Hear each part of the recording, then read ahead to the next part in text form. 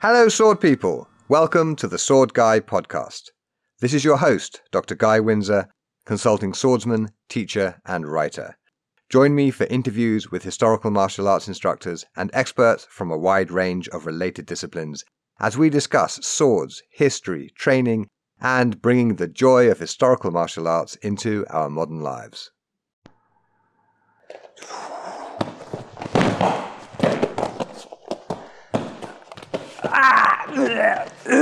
Go! Fuck. As you can probably hear, I am in Jessica Finley's turnhouse at the moment, being hurled onto the mat over and over again in the medievally approved fashion.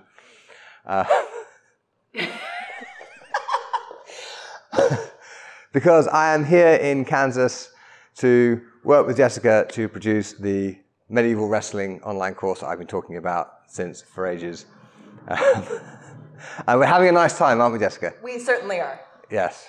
So we have shot the first 4 half-hour clips. We've got about 2 hours of material, which we'll edit down to probably about an hour.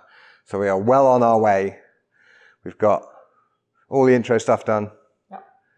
We've got, gosh, I've hit my head too many times. That was a joke. Jessica's a very safe training partner. We've got the intro stuff done. We've got the warm-ups and stuff done. We've got falling and basic mechanics stuff done.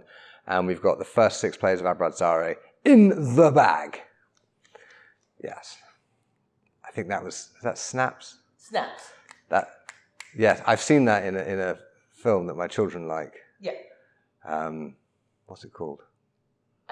It's the one with the lawyer. With a little dog. Anyway, Reese Witherspoon. Still nothing. Okay. So is that a general American thing, not just from that movie? Yeah, I think maybe an American thing. Okay.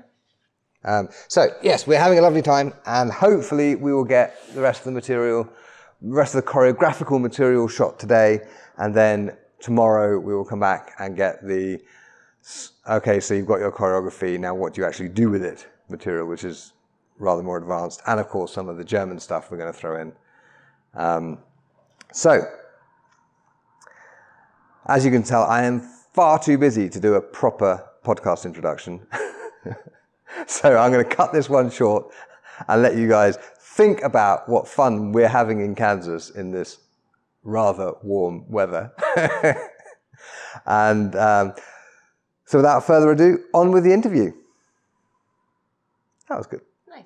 Yeah. I like it. That's fun.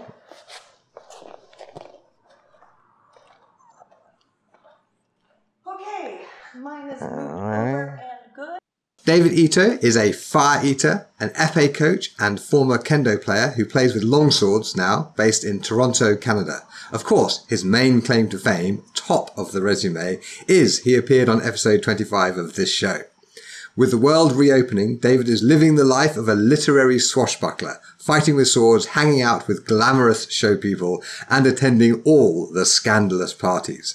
You can find him online at Ito Firesword, that's I-T-T-O Firesword, and fencing at Ito Swords, that's I-T-T-O Swords. So, without further ado, David, welcome back to the show. Thank you for having me, Guy. Well, it's nice to talk to you again. I guess my first question, and anyone who's listened to episode 25 will probably be thinking the same thing. Do you still do 100 burpees every morning? I actually still do 100 burpees, not in the morning now, but every day whenever I go training. So okay. A lot of my training days now start at about 3 or 4 p.m. every day and conclude at about 10 to 11 p.m. Okay, so you're running on a fairly late schedule. I guess this is because you're a performer, so you have to be like awake in the evenings. It's also because I work at a fencing school, and most of that programming happens after school and into the evenings. Sure. So do you have an exercise routine that you do immediately on rising, as you used to have, or have you just let that go? Now that the world has reopened, I've started using the daytime to do administrative things like answering emails, or preparing for the day. So now I start all my training in the afternoon. Okay. So 100 burpees is still a sufficient number for you, is it? I mean, you're not feeling like maybe you should have upped it to 150 by now? Well, some of the can I just say I once almost managed to do 50, so I'm teasing you a little bit. Carry on. But okay, so I have started doing twice a week, 100 of them, while wearing a 50-pound weight vest and my helmet. So that only happens twice a week. But in addition to the 100 burpees that I do as my warm-up for training. So on that same day, you'll do 100 without the weights, and then at some point later in the training session, you'll do 100 burpees with a weights vest and the helmet on. Yeah, only twice a week. I'll wear only twice a week on my body. Oh my God. How do your joints manage to survive this? So I don't go as fast as I can. Like, it's a marathon, not a sprint. Like, I'm getting older and I'm feeling the effects of, I'm now middle-aged. So yeah. How old are you? I'm 40, going to be 40. So as of the time of this recording, I am about 2 weeks, just over 2 weeks away from being 42. Wow. Okay. So yeah, I mean, I'm going to be 50 this year. So yes, I've been where you are, and I remember the feeling that injuries are starting to take longer to recover from and that sort of thing. So you're taking it gently by just doing your weighted burpees just twice a week then. Okay. Yep. So 10 every 2.5 minutes. The rest of the 2.5 minute time frame is a break. And so that's a good way to do it. So you're not doing them consecutively. It's in sets of 10. Right now it's in sets of 10, and I'm slow as the weeks progress. I shorten the break by 10 seconds at a time between them. Okay. That's a good way to do it. Yeah, I'm doing a kettlebell routine at the moment, which is a certain number of swings in a minute, and then you rest for the rest of that minute, and then you do them again. And you start out with five swings in 5 sets, and you build it up till you're doing 10 swings in 5 sets, and then you add a set until you're doing 10 swings in 10 sets. And then when you get there, you go back and to the beginning and you up the weight and do the whole sequence again. So yeah, those doing it in sets probably makes quite a big difference to how dead or how likely you are to throw up into your helmet.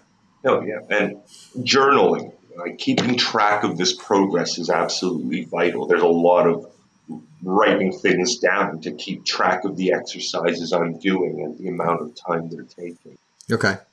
So because if you're not doing it to a consistent time, but you're adjusting the time down, you have to kind of remember where you were. And even with my quite simple kettlebell routine, I have a whiteboard in my study, and I mark off every workout with the number of repetitions and the number of sets, because there's no way I'm going to remember what I did last time, because that was like 2 days ago.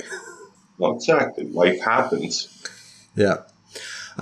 So we are going to be talking about some of your tournament training stuff, but is there anything else you want to go into about how you're training? Because I think you are in the historical martial arts world.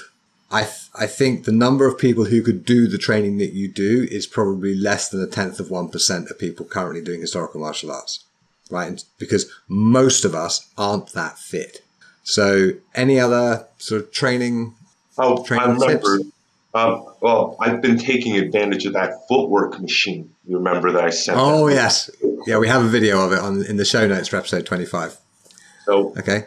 I do a lot of footwork. Right now, Monday through Friday, I spend at least an hour a day just doing footwork on that machine at various settings and various speeds.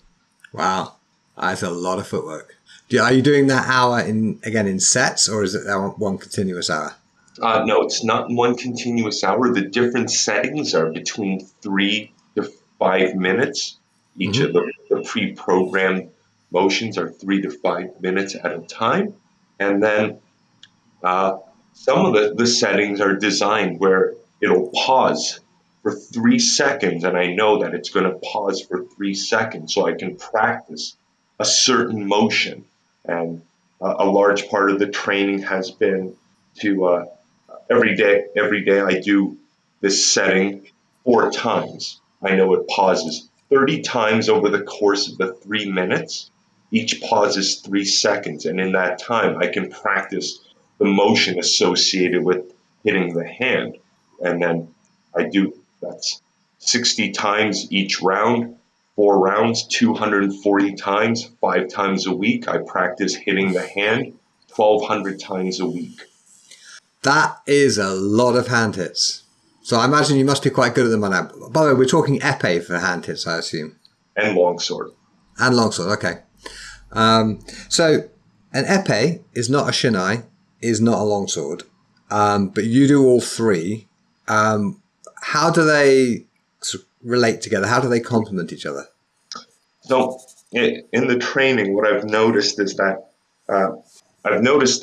when I attack people, the size of my attack is always the same if both of us are using the same length weapons, in the sense that if both of us assume a point forward guard and I extend my arm and I find the tip of my sword in front of their guard, I know that if I move 1 foot length forward, I can reach their hand. If I move about 2 foot lengths forward, I can hit the front shoulder. And when I'm fencing longsword and we're both in a point forward guard, it's the same distance. I extend my arm and my point is in front of their guard. When I extend my arm 1 foot length, I can hit their hand.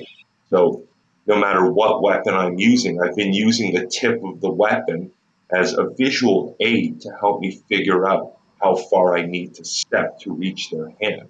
Because that's the thing, the weapons may vary in length, but your body stays the same size. So if your point is within a certain distance of their target, the same footwork motion will get you to hit the target regardless of what you're holding. Exactly. Like hitting the hands is actually a footwork exercise. Sure. More than it's actually a hand exercise, simply because you have to be able to modify the size of the step to move only as far as necessary to reach the target. Okay. I guess like the main difference that I would think of in this regard between, for example, épée and longsword. I'll only talk about épée and longsword because I've done both. I've never done kendo, so I can't really speak to it. But there's an awful lot of stepping off to the side with the longsword and practically none with the épée. So are you using the same sort of linear sort of sport fencing footwork with longsword, or are you using more historical footwork? I would have to say that I definitely do a fair bit of linear footwork in longsword. It's what I've trained the most. Right. But I'm also aware of how my center line in relation to the other person makes certain covers more or less effective. And it's the same with épée as well. When I fence épée, I try to be aware of how our center lines are oriented in relation to each other, because it makes certain parries and blade engagements more or less effective. Now, for the listener who may not have an épée background and may have trouble visualizing what you just said, could you give us like a concrete example? Oh, yes, certainly. So if I'm fencing somebody who's right-handed, we're both right-handed, and they are slightly off to my left, it means that when I do the parry for or inside line parry, it won't be as effective. Right, because the parry would have to travel further because they're further over to your left. Yeah, and that awareness is universal to épée, longsword, and kendo as well. That awareness of center line orientation in relation to the other person. It's universal. Sure. Okay. Yeah, that makes sense. And the same is true if they're off to your right, then closing the outside line, you have to go further around. Yes. Okay. Yeah, I'd not really thought of it in those terms before, but I had about 8 years or so of competitive fencing, sport fencing.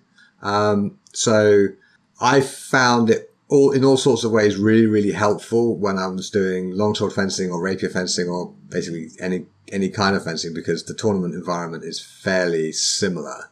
And actually, my life would be a lot easier when training people for tournaments if they just went and did a couple of years of sport fencing first, because there's just so much stuff you can pick up about how to fence, which applies pretty much whatever it is you're holding.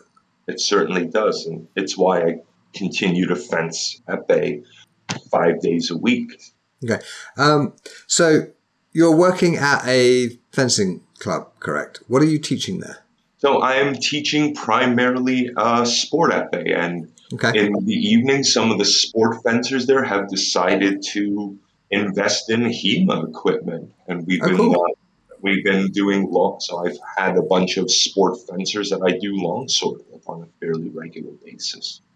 I love that idea because one thing I found like 20 odd years ago, most of the sport fencing scene had no interest in swords at all. They were interested in the sport. And so they didn't care about long swords or rapiers or any of that stuff. They just cared about foil or saber or epee. So it's really nice to hear that in your club, some of these sport fencers are actually also interested in swords as swords. They certainly are.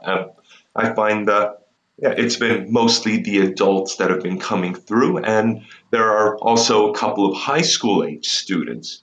They aren't necessarily interested in being competitive epee fencers because they kind of find certain aspects of modern sport fencing to be suicidal. Right.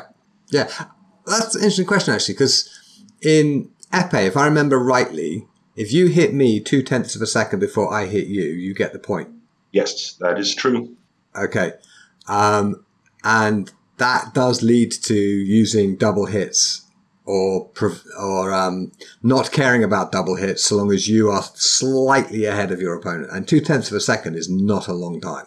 No, that's a very short tempo. But one thing epee fencing has done for me is I've started recognizing when I would likely be hit first, so I would not bother attacking. Okay. Yeah, that makes sense. That's another way to use the epee training. Yeah.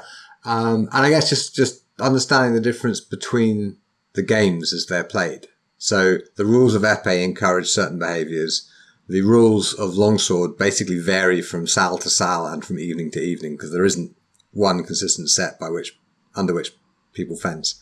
So it's actually kind of helpful having a fixed rule set with fixed weaponry and a fixed environment so you can see how those rules affect behavior, because the same tendency for rules to affect behavior is easy to see it in fencing because everything is consistent. And it's harder to see it in historical martial arts because the rule sets keep changing. But actually, the same kind of adaptation to rule set occurs no matter what the rules are, whatever weapon you're fencing. Yeah. Okay. So on a slight tangent, what are the Toronto historical combatants? That's just the name I came up for the sparring group that I found martial artists, fencers, historical fencers from throughout Toronto. Okay. And we decided to start meeting up in parks based on gathering restrictions during COVID. Okay. So we started following all the outdoor gathering, the rules on gathering outdoors during COVID, and we started playing outside on a regular basis. I came up with Toronto Historical Combatants for the name because of the acronym. So, Guy, what's the acronym of Toronto Historical Combatants? THC. Yep. Okay, not everyone will get that. Do you want to unpack it? Oh, yeah. So it's totally a cannabis reference. Yes, that's what I know that. Yeah. So, because THC is just an acronym for the psychoactive component of cannabis. And so I take it your club is fairly mellow in their approach. I also selected that acronym because it made people remember it. Ah, fair. Yeah. Because in North America, like when I tell people about the name of this organization, I then ask them, what's the acronym? And then as they're thinking about it, it dawns upon them, and I can see them smiling and giggling when they find out what's the name, and if they remember it. Yeah, excellent.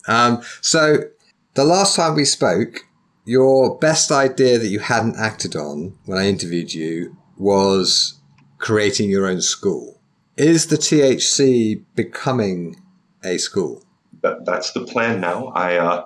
Okay. I've hired one of the epee fencers I raised I've watched grow up at the fencing school and helped raise, they now make websites. So I'm going to hire them to do that. I have people that are interested in learning about longsword. And in particular, they're interested in being able to, they're interested in the sport type training because they want to try to do the sport-based longsword as well and participate in tournaments and in the wider scene. And there really has not been a group in Toronto that was interested in interacting with that aspect of the historical European martial arts. Okay, so you're very much sort of tournament sport fencing focused for your longsword stuff. Okay, that makes sense. Not even just tournament, just being able to fence more. Because when I take a look at a lot of the other organizations throughout Canada, they're able to fence fairly quickly. Like they're allowed to experience the art and try light fencing or limited fencing with their friends. And at least the one organization that is in Toronto, they're not as interested in sparring as often or fencing as often. Sure. Yeah, because their goals are more historical. Their goals are very historical, and they're very much interested in looking at the Fiore martial art as a complete system. And what ends up happening was grappling and dagger was a prerequisite to access the fencing. And what I'm finding is that there were a lot of people who gave up. That's lost potential because there was this barrier where they had to interact with the wrestling and dagger section in order to pass the test to be allowed to fence. Huh. That's funny because in my school, we've never had a test you have to pass to be allowed to fence because there isn't a really clear distinction between fencing and the rest of training because if you take at one extreme, you have a choreographical set drill, like you do this, I do that. And then at the other extreme, you have competitive free fencing. My curriculum developed into a spectrum between those. So at any point in any class, you'll be somewhere along that spectrum and you may move towards the free play end for one bit of the class and back towards the choreographical end for another thing. And it just keeps moving around. So I've never seen the point of having like a formal test to allow people to free fence. It strikes me as it sets free fencing as a separate activity to training, whereas to my mind, free fencing should be an integral part of the training. And so do I. And I've watched too many people give up because of that barrier, and that's, like I said, that's lost potential. And I have found that people will naturally become interested in the grappling and the dagger if they've been fencing. Right. Because if they've been pommel struck in the face, they have a vested interest in learning dagger defenses because it will work against pommel strikes. But if you've never experienced a pommel strike in the face and you're not particularly interested in daggers, why would you bother with all that grapply stuff?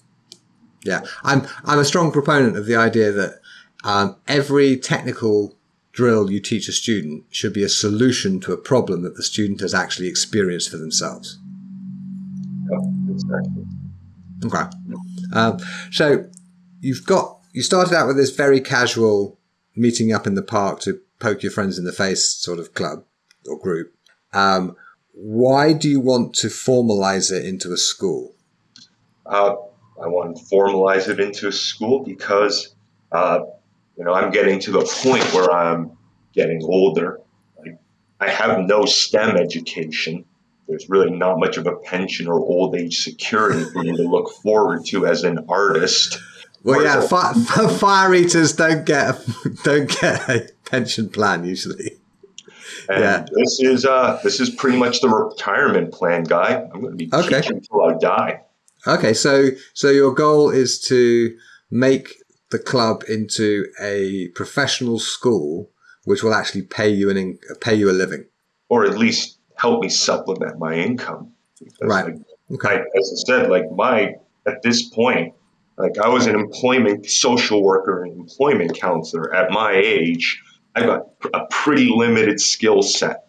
Sure. It's a very cool skill set. I mean, fire eating is pretty cool. And swords, very cool. But yes, I have a similar problem in that my skill set is not terribly lucrative. My approach to the whole old age thing is making scalable products like books and courses, which can hopefully make me money even when, I have an off day, or if I broke my leg or something and couldn't fence for 3 months, I could still sell books and courses and make money that way. Yeah, but I think there's something about how I've, some of the drills that I found, some of the things that I've done through my epee and epee fencing and kendo that I've been able to successfully translate over into doing longsword in particular. Okay. So how is the transition from casual club to professional school going? Where are you on that scale? So right now I'm getting the website done up. I'm going to be running the first classes starting in June and July. Okay. I'm going to be running them once a week. My sport fencing coach, my sport fencing employer, has allowed me to use his space on Saturdays to start running my medieval longsword courses. Oh, that's fantastic. I'm renting space from him, and he's definitely charging me below market rate. Well, market rate in Toronto is insane. So yes, excellent. It's great that you're getting that kind of support. What is one of the things you're going to have to learn if you're going to run this school and make a living at it is you need to promote it. So what you should have done by this point is tell me the URL, just casually drop it into the conversation so that listeners who are interested can go find it, and also we'll put it in the show notes. So what is your website? The website is going to be torontohistoricalcombatants.ca. Okay, perfect. torontohistoricalcompetence.ca. Excellent. It is going to, I still have to put it together. I hired one of the students that makes website, my fencing students that makes websites, and we are going to put it together and hopefully launch it later this month. Okay. Being May. Well, okay, we're recording this on the 18th of May. Right. It's probably going to go out sometime towards the end of June, mid-July, something like that. So by the time people are listening to this, your website should be up and live so they can go and cheerfully click on the internet and find you. Wonderful. Excellent. Okay. So you're renting space from your fencing school. I assume you're charging like a monthly fee? Yeah, it would be a monthly fee. That monthly fee is covers things like the classes. And one thing that I bought to lower the barrier to getting people to fence is I bought 20 of those Go Now foam longswords. Okay. Because because if you can get them playing, even limited fencing, it's what people are signing up for. Right. So you're hitting very much the I want to fence with longswords end of the market, as opposed to other clubs in the area who are hitting the I want to learn knightly combat in a historical manner end of the market. Your foam swords are probably a good way into that. And I also bought 20 of the plastic fetters. I can't remember the name of the company, so that people can, and I have the access to the fencing mask. So what people can focus on is if they want to do the longsword fencing with steel, they can focus on saving up for the protective gear and their steel longsword. And those intermediary steps with foam and plastic is something they don't have to worry about. Yeah, so you've already sunk quite a bit of money into this. Oh, yes. As I said, that's a lot of gear. It is. And I've also bought about 8 pairs of the Red Dragon hand protection, which is fine for foam and plastic. I have access to dozens of fencing masks at the sport fencing school. Okay. So you really need to make sure the business side of the things work, because you're already quite deep in the hole. Oh, yeah. It was money that I had saved up. Okay, I have a question for you. Will students be able to leave their equipment in the fencing hall, or do they have to take it home with them? They will probably have to take it home with them. We do have some limited locker space. Because here's my thought. Right, when I started my school in 2001, I got a full-time space pretty quickly. Like I got to Finland in March 2001 and I rented a full-time space in June that year. Long before I could actually justify it or afford it, I want a Sal. So I did. I had some money saved up and used some of that to rent the Sal for. And fortunately students came and so, the rent got paid and whatnot. But the thing is, I put up racks so that students could store their swords as they eventually got around to buying them at the Sal. And I introduced a rule that if it's dusty or rusty, anyone can use it. So in other words, it gets shifted onto the school rack and you can come back anytime you like and reclaim your sword and put it back on the personal rack. But the rule was basically if you leave it for, long enough for it to get dusty or rusty, it goes onto the school rack and anybody can use it. And by doing just that, within about a year, I could equip a beginner's course of 20 people with steel longswords and masks only through equipment that students had left in the Sal. Oh, wow. Okay. Yeah. Which, if you think about the money, that's like, that's maybe £10,000, so maybe 20,000 Canadian dollars worth of gear that I didn't have to buy, but which enabled beginners to get started. Wow. So, okay. So if you can rig it so that they can leave their stuff in the Sal, great. Okay. And you use that rule. It really does help. And of course, students who absolutely do not want anyone else ever touching their sword ever will take theirs home with them, and that's fine. Yep. But rack space is for people who are coming to class regularly, and this way, if they don't come to class regularly, then the school gets to use their equipment as sort of in lieu of renting the rack space. You know what I mean? Okay. So as long as you're upfront with everyone about the rule, that's fine. I never had a single complaint about it. All right. Yeah. I actually happen to also own 8 steel fetters right now. 8? Oh my God. And 2 Fiore templated blunt longswords. Excellent. So but these are things that have accumulated over the years. Sure. Okay, now, since we last spoke, you have been getting heavily into the tournament scene. And given your current level of fitness and training and whatnot, I think people might be curious. How do you prepare for a tournament? Okay, so last time we spoke was 2020. Had I done any tournaments since when we met, or was I just about to do them? I think you may have done 1 or 2, but you were very much sort of starting out in the historical martial arts tournament scene. So I do what anyone should do. I try to go to bed at a reasonable hour. Okay. Try to wake up early. Eat properly throughout the course of the event. Things like fruit, eat nuts, drink the electrolyte, mix electrolyte powder into water. And I also chug a lot of coffee. There's a lot of coffee that goes into that. Okay, so coffee for like on the actual tournament day. Oh yeah, I'm just sure. But in the weeks leading up to the tournament, what do you do? Oh, so in the weeks leading up to the tournament, I spend 30 to 40 hours a week engaged in fencing. Right. Okay, that would do it. Yeah. There's not much additional that I really need to do. Some of the things that I actually will do is because at any given time I'm in a state of almost near overtraining or exhaustion. Yep. So I will actually slightly decrease the amount of exercise that I do in the lead up to the tournament, just to make sure that I recover properly. That makes sense.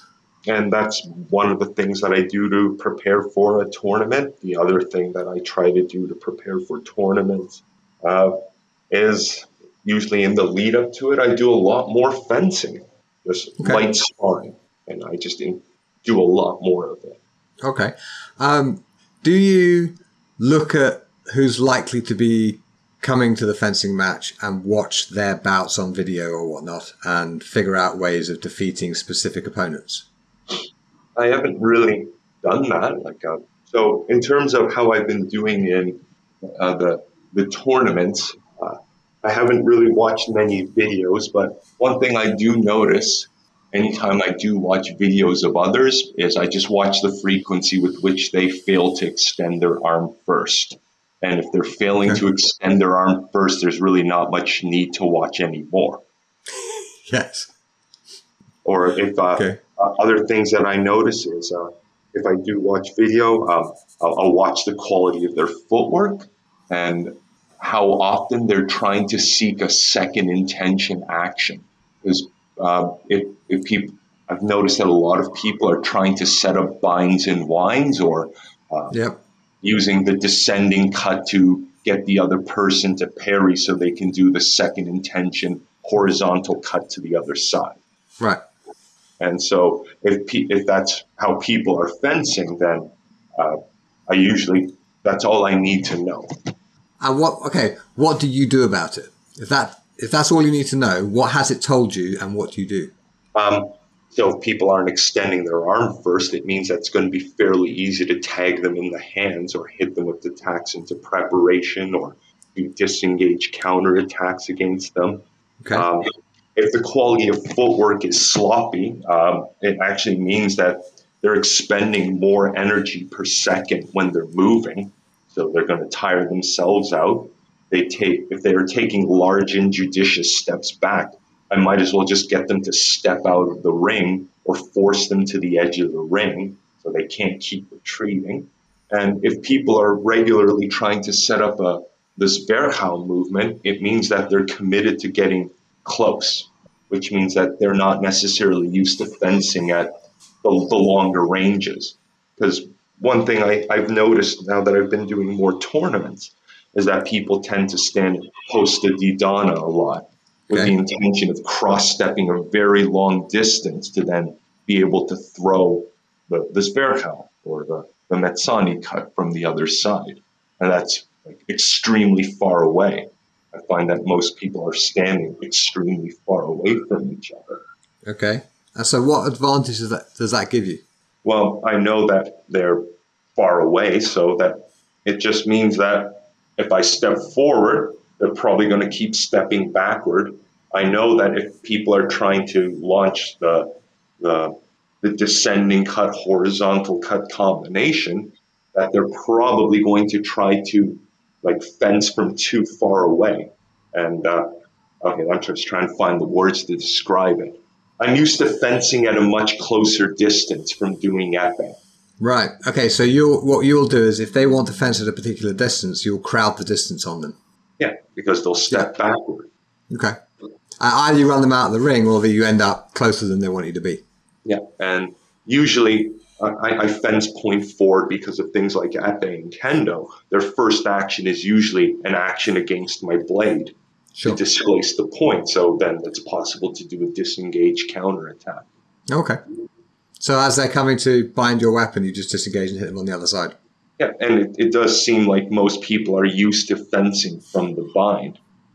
This is a funny thing. I've noticed this in a lot of sort of medieval longsword circles, is people fetishize the bind to a very odd degree. So, I've heard people say that you cut to create the crossing, right? Which to me makes no sense at all. To my mind, you cut to hit your opponent. And if they put their sword in the way, a crossing occurs. But the aim is never to generate a crossing. The aim is always to either control their weapon or hit them or both. Yeah, it seems like people are fencing in a manner to seek the bind, to set up a second intention action. Yeah. And I think binding and winding are the things that you do that when you find yourself in that situation, it's not the thing that you're actively seeking to do. Right, because why would you? Again, it's a waste of time. And what does it give you? It requires you to get closer to the other person. And I don't want to get closer to the other person because that's just more surface area I have to think about covering. Okay. And so things that I learned in épée and kendo was how to fence at those longer ranges. Okay. Yeah, and it's been working. I think. Excellent. I think since we last spoke, I did a longsword tournament in Minneapolis, and in April I did a longsword tournament in Columbus, Ohio, and I got gold medals in both of those. You know what? A bit of actual sport fencing training really does help. And then I've been doing sport FA tournaments, and I've so far, I think in this year alone, I've managed to accumulate 4 medals just doing sport fencing as well. So this Excellent. year alone, yeah, I've been this season starts in September. So since I started going to competitions very actively, I think it's been about 6 medals in 6 months. That's not bad. Excellent. So clearly what you're doing is working for you.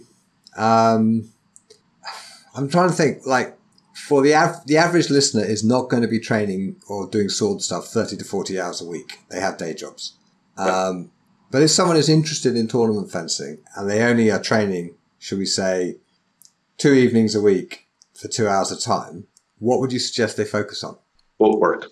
Ha ha! You're a man after my own heart, sir. Yes. It's the only thing that's applicable to all weapons. Okay. Yeah, fair point. I mean, I find the mechanics of Fiore's longsword stuff is very, very different to the mechanics of rapier, which is very, very different to the mechanics of French foil as I studied it in the 80s and 90s.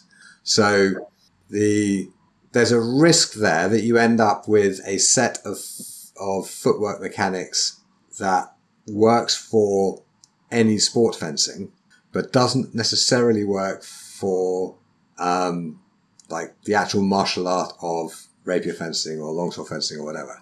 What do you say to that?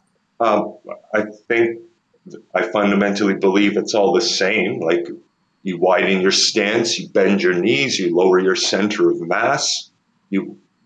Most of the steps that you take are the same. We're bipeds, limited by the rules of physics and how those rules affect our body. And I find that in kendo, epee, as well as even in longsword fencing, a step forward is a step forward, a step back is a step back. You can cross step with them. You can step to the side. You can step at angles. Okay. Bipeds, it's universal movement. But the stuff you use in tournaments is missing things like the turning actions you would use in, for example, a hip threat. Oh, I have pivoted on my feet to get out of the way. Okay. Do you practice that? No, I normally don't practice that. Okay. So this is my sort of shall we say, cautionary codicil to the yes, absolutely do lots of footwork all the time, is make sure that it's not just the stuff that you, if you're interested in the historical side of things, make sure that the footwork you're doing is not just the stuff that you only do in tournaments, which have all sorts of restrictions perhaps on wrestling and grappling or whatever else. Make sure that you get your body used to doing all the motions that the art that you're trying to recreate requires. Of course. Yeah. Okay. All right. Now, very important question. And I'm actually a little bit upset by this one. I have to know, David, why am I not invited to all these scandalous parties? Well, if you're in Toronto, you could be. Well, that's fair enough. So I need to get to Toronto for some scandalous partying. Yeah, it's the scandalous kind, the not safe for work kind. Splendid. Okay, and when we were talking before, I described my push-up, twisting, squat, jump, burpees to you. And I have to ask, as a burpee person, have you tried my push-up, twisting, squat, jump, burpees? It was agony. It was great. That's a good answer. It was, and yes, it was agony. It was great. Not something you often hear together, but with these, it's good. Have you incorporated them into your regular training, or did you just try them the once?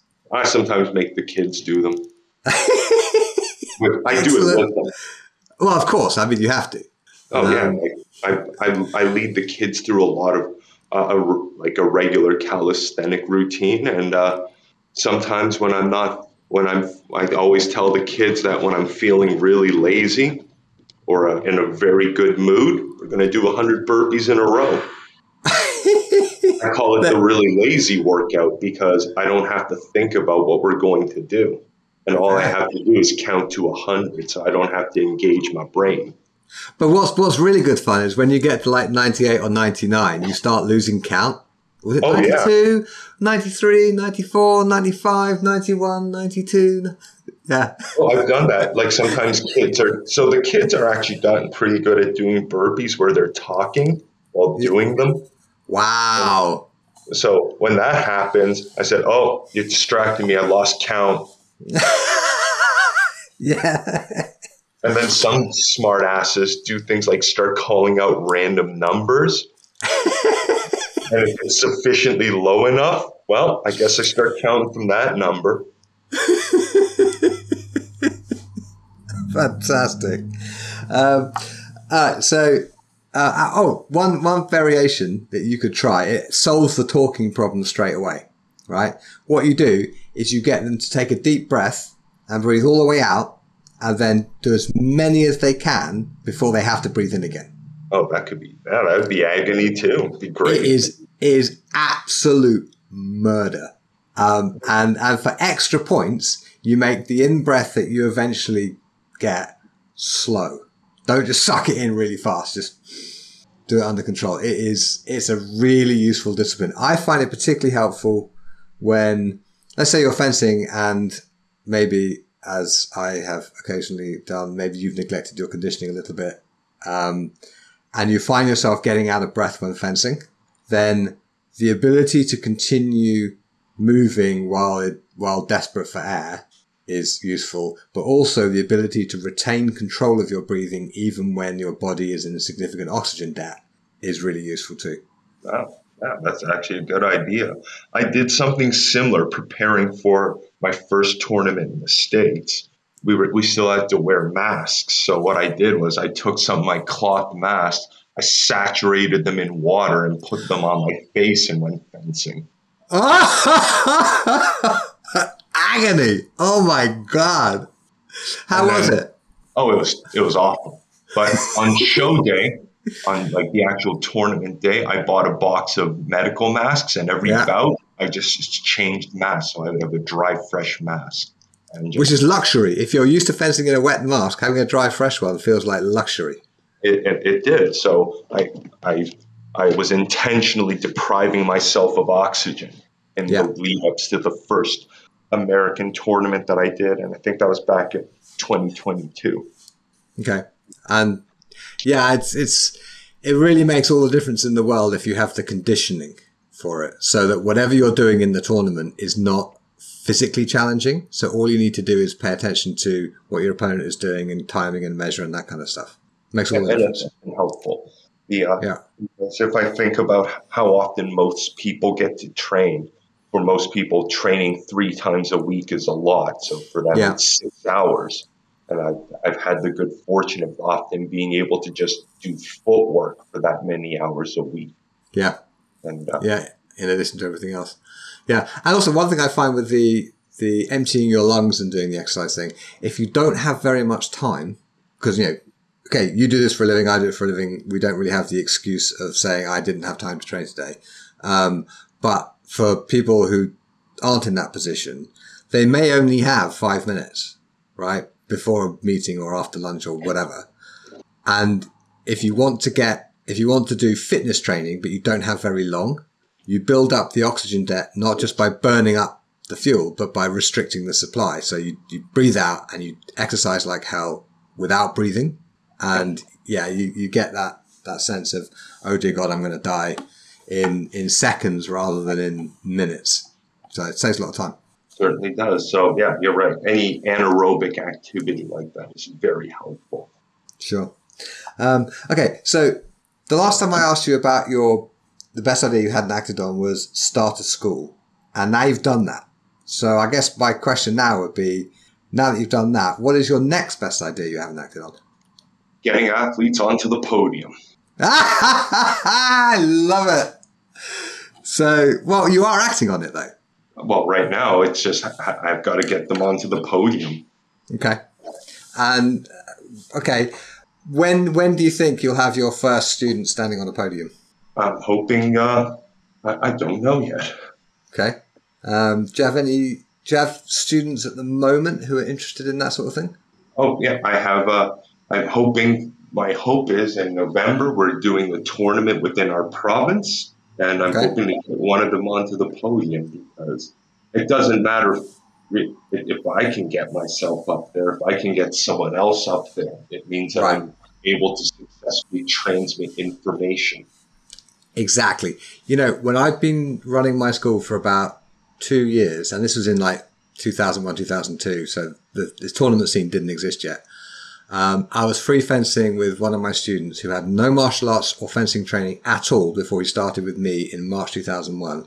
And about 18 months after he started, in free fencing with me, he disarmed me. That's Right? amazing.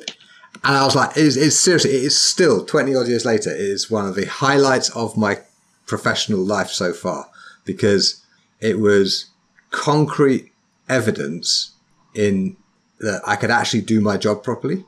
Yep. And in an environment where there really wasn't much in the way of like external validation factors. Like there was no way to really test whether my students knew what they were doing or not. So having this chap Toppy, who is actually godfather to my eldest child, not just because he took my longsword off me when we were free fencing, but he's just a very good chap anyway. But he's that it was just holy shit. What I'm doing is working. So satisfying. It is because we are temporary on this earth, and you create legacies by passing on information. Right. So this episode will go out long before the tournament. If one of your students gets onto the podium, I want you to send me a picture and we'll stick it in the show notes. I would love that. Yeah, of course I will. Excellent. All right. So last time you would have spent your million fictional dollars on getting equipment sized for everybody.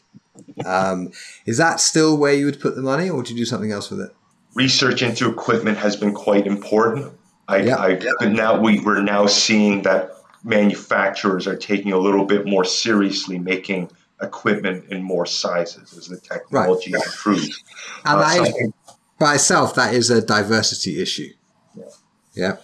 Okay. The next thing I would like to actually see done is see more study done on the injuries that are happening in the sport. Okay.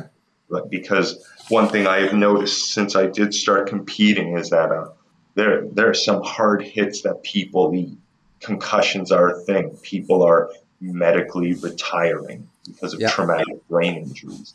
And just something to the effect of being able to use that money to fund studies on how things like rule sets might affect the probability of injury. Yeah, and it's worth noting that before this show goes out, so obviously you won't have heard it yet, I have an interview with Sarah Lewis, who has got a bash to the head and various injuries because of it. And so it's probably worth listening to that episode. It should be episode 162. And I also talked to Dr. Marie Messervy, in episode 160, and she has issues around getting hit in the head thanks to a very detachable retina. So people who are interested in that particular topic, both Dr. Lewis and Dr. Messervy are like in the medical space, sort of medical professionals. So they have some very interesting ideas about maybe what we should and shouldn't be doing. One thing that I wish wouldn't happen is in like most modern HEMA rules is that they don't assign more point value to the head. Yeah, that would help. And also some of the afterblow rules, what I witnessed was it encouraged extremely wild swings for the head because of the point value and the lockout time for the afterblow. Right. Yes. And so basically also reducing the incentive for hard head hits will go a long way to getting rid of them. Yeah. And rule sets, I believe, will play a large part in that. Yeah, absolutely. Have you given any thought to neck strength training as a way of preventing concussion? Well, that's why I do burpees with the helmet on. Right, okay. Yeah, I hadn't thought of that. Do you have any other sort of neck exercises you do for that purpose? The main one is just walking around in my helmet. Okay. I have done things like nod yes, nod no while lying on my back and elevating my head, holding a plank while moving my head in various directions. Okay. Does that help? Well, my neck feels stronger. Like I could definitely feel the burn the first time I did it. Okay. Because I am currently thinking about developing a neck strengthening routine to prevent, or not prevent, you can't prevent concussion with that, but to, shall we say, mitigate some of the effects of concussion. Yeah. Because there is some good evidence to suppose that particularly sort of fast twitch response muscles in the neck, if they are stronger, then when you get hit in the head, your body can stabilize it faster, and so there is less damage to the brain. But I need to do a bit more research on it. Because it's just I don't like seeing people having to stop doing this because of injuries. It's not necessary. Yeah, and a lot of those injuries could be prevented with better rule sets. Yeah, better rule sets, and also training people to control their actions. Yeah. Okay. But I've definitely noticed that people tend to hit harder when they get tired. Right. So if they were fitter and had done their burpees before, in the lead up to the tournament, then perhaps they wouldn't be so tired. So they perhaps wouldn't. It wouldn't. It's probably not a good idea to have a fitness test before a tournament because that's not really fair. But I think maybe if someone was getting tired, judges were more keen on intervening and saying, look, you need to have a break, right? So it being perhaps a bit more normal to take breaks if someone is getting tired rather than, because at the moment, if your opponent gets tired, that's good for you. They're more likely to make mistakes or whatever. So the person who is fitter is not incentivized to, to give the person a break. But for safety purposes, it might be better if there was, like a culture of, I don't want to fence you when you're tired. I want to fence you when you're at your best. Take a rest. Do you see what I mean? Yep. I just don't know how that works for most tournament organizers because they're often have time constraints. Yeah, exactly. I mean, I'm not suggesting making it as a serious suggestion for people organizing tournaments because I can see it would be a nightmare to implement, but it's something that maybe we should think about. Oh yes. Anything that we can do to try to make this less dangerous for people is important because we want our friends to be able to play with us. Exactly. Brilliant. Any parting remarks? Anything you want to add? One thing I might add, just going back to like the idea of the epee, shinai, longsword not being the same. Mm-hmm. You know what parry 6 is and epee or foil, right? You palm up to the outside. Yeah. False edge. Yeah, false edge. So one thing that I've noticed with outside line parries is that when you do that palm up outside parry, circle 6, the epee, because the epee doesn't sit perfectly in the center of your hand, when you go palm up, it actually moves the blade more to the outside. Mm-hmm. So I started applying that with longsword. When I do outside line covers with the longsword, I do it palm up like a parry 6. So do I. Always have done. Not least because it's explicit in the Italian tradition, Fiore and Vari both, that rising and horizontal blows from the reversal side are done with the false edge. And so whenever you're parrying to your outside, you'll be using the false edge. So this business of like turning the true edge to parry to the outside, like you would in, for example, second with an epee or secondo with a rapier, I barely ever do it with a longsword. It's almost invariably false edge. It's faster, cleaner, and it follows the text. So I'm entirely on your side on that one. And I don't know why people do outside line parries with their true edge and longsword when you could just use the false edge, because much like an epee, it actually moves the blade a little bit further to the outside. Yeah. And you don't have to cross your hands. Yeah, which is even better. Yeah. Excellent. I think we think alike on this, and I hope that next time I get to Toronto, we'll get to fence a bit. Oh, yes. Oh, that would be lovely. Brilliant. Well, thank you so much for joining me today, David. It's been lovely to see you again. Thank you so much, Guy. Thanks for listening. I hope you enjoyed my conversation with David. You can find the episode show notes at swordschool.com/podcast, where you'll find transcriptions, photos, videos, and links for this episode. While you are there, you can sign up for my mailing list and I'll send you a free copy of my Sword Person's Care package. This includes 4 ebooks and access to several of my online courses. Remember, go to swordpeople.com to join the only troll-free online community for sword people. And I should point out that just the other day, in fact this morning, sorry I'm a bit jet lagged, I posted a magnificent picture of a magnificent hat that I found in Jessica Finley's magnificent Turn Howl, and if you want to see that awesome hat on my head, then you have to go to Sword People to see it. And that's not actually a very good inducement, but never mind. It's the best I've got at the moment because, like I said, jet lag and rolling around on the floor getting stomped on by the excellent Jessica.